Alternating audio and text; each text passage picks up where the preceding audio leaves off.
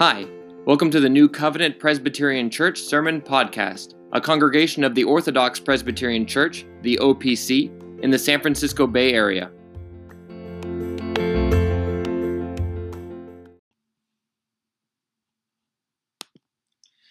Hi everyone, my name is Michael Grosso and I'm the pastor of New Covenant Orthodox Presbyterian Church in South San Francisco. November 1st marked my 1-year anniversary of ordination. So I've been a pastor now for 1 year, and my wife suggested that I make a short video offering some reflections on my first year of pastoral ministry. Now, when I think about this first year, and even when I would speak with people in the middle of my first year, many people would say that it was an incredibly difficult time to come into the pastoral ministry. There have been many difficult things that have happened in the world, in the state, in the country. We've had the coronavirus, of course, that has hit the entire world. We have had protesting and rioting. We've had a very contentious election. Here in California, we've had a number of wildfires that have affected us in various ways. And even apart from those kind of broader things, there have been a number of things that have been difficult even within the church. We've had a member go home to be with the Lord. We've had an elder from another church who was serving on our session who also went home to be with the Lord very tragically. We had even another elder from another church who was helping us out, serving on our session, who went to Roman Catholicism. So in many ways, this has been a difficult year, and I don't deny any of that. It has been truly challenging in some ways. But when I look back on this year, the main thing that I see when I look back is that God has been gracious to us. In His providence, He has cared for us. And even in the difficulties, there have been many things that have happened that have showed that God was protecting us and making sure that we were prepared and ready for the things that were coming our way. So an example of this was even just the timing of my ordination. We had to really rush and work hard in order to get everything in line so that I could be examined in the fall Presbyterian meeting of 2019 for ordination. And if we had not done that, the next potential meeting for my examination would have been March of 2020, which was a Presbyterian meeting that did not happen because of the coronavirus. And so if I was not ordained when I did, and again, we would have had no way of knowing ahead of time, of course, in November, that something like the coronavirus is going to come. But if I was not ordained at that time, then I would not have been able to be ordained before the coronavirus hit our church. Now, I was coming into a church that's small and struggling in some ways. We hadn't had a pastor in over 2 years. It was very important that a pastor come in and start doing the regular work of the ministry.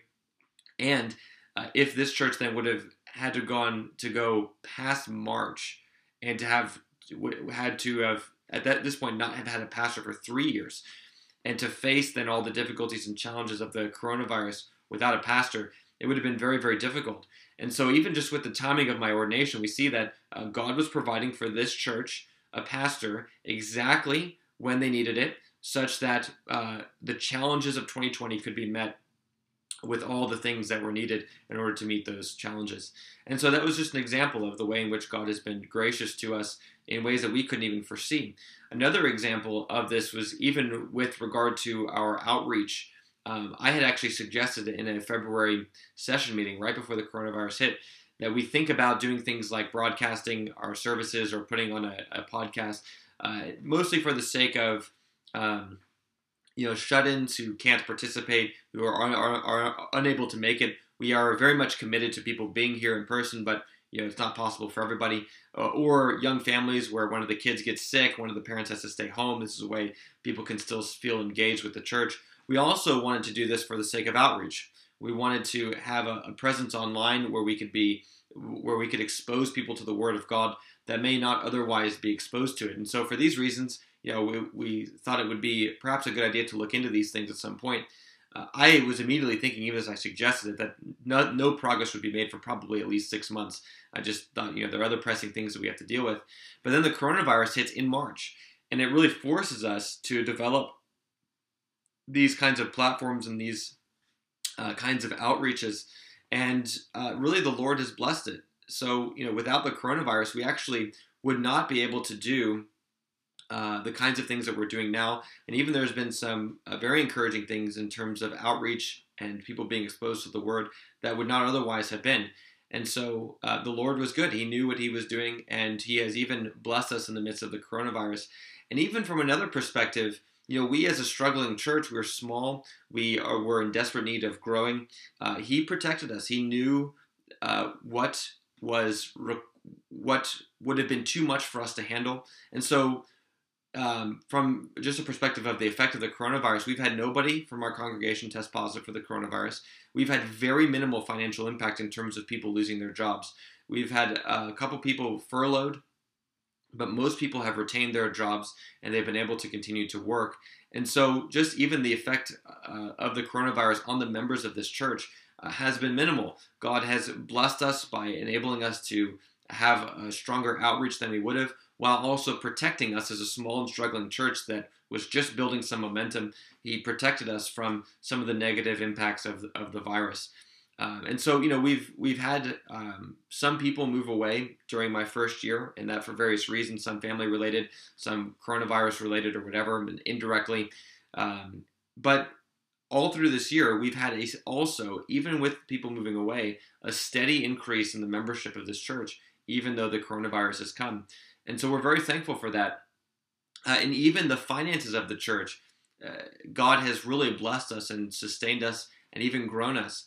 When I was looking at this particular church and candidating, I was shown some numbers and charts with regard to the finances of the church, and it showed that we would need to grow by 12% each year in terms of the giving of this church for 5 to 6 years before we would be able to make ends meet. So up to that point, we would need to have support from other churches. We were going to ask the presbytery for support, that sort of thing. But we were basically coming to a point where if I come in to be the pastor, we had to grow. We had to grow in order to make it, and we had to grow quickly. And 12% a year was the minimum in this regard, and even then it would take 5 to 6 years to make ends meet. And what's been amazing is even in this time of the coronavirus, we are on track now for growing our giving over last year by 40 to 50%. 40 to 50%. It's such a great increase that if we were to have one more year of growth like this past year, we would be in the black by next year. So to something like 2 years of making ends meet, and even the second year we would be able to make ends meet rather than 5 to 6 years. And so God has really been gracious to us. We had set a goal for the congregation of a certain number in terms of giving. And here at the beginning of November, with 2 full months to go, we've already surpassed that goal and are in many ways continuing to grow. So the Lord has been good to us. I think that's the one thing that we can say throughout this whole first year, that He has sustained a struggling church. He has given us growth. And He's even used the coronavirus to bless us as a church. And He's protected us from the negative effects of the virus. So that's really my testimony for this first year, my reflections. God has been good to us. A faintly burning wick, the Lord does not quench. He is merciful and gracious to us. He knows our weaknesses. Even when we are weak, He's the one who is strong. Christ will build the church, and the gates of hell will not stand against it. God is the one who has been good to us.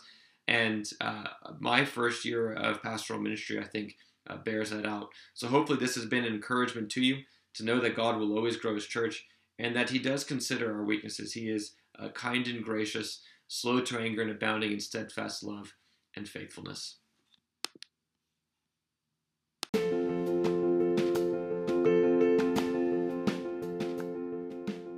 Thanks for listening. If you found this episode helpful, please give us a review on iTunes or wherever you're listening to this podcast, as it will help out our podcast channel and make the teachings of the Word of God more widely available.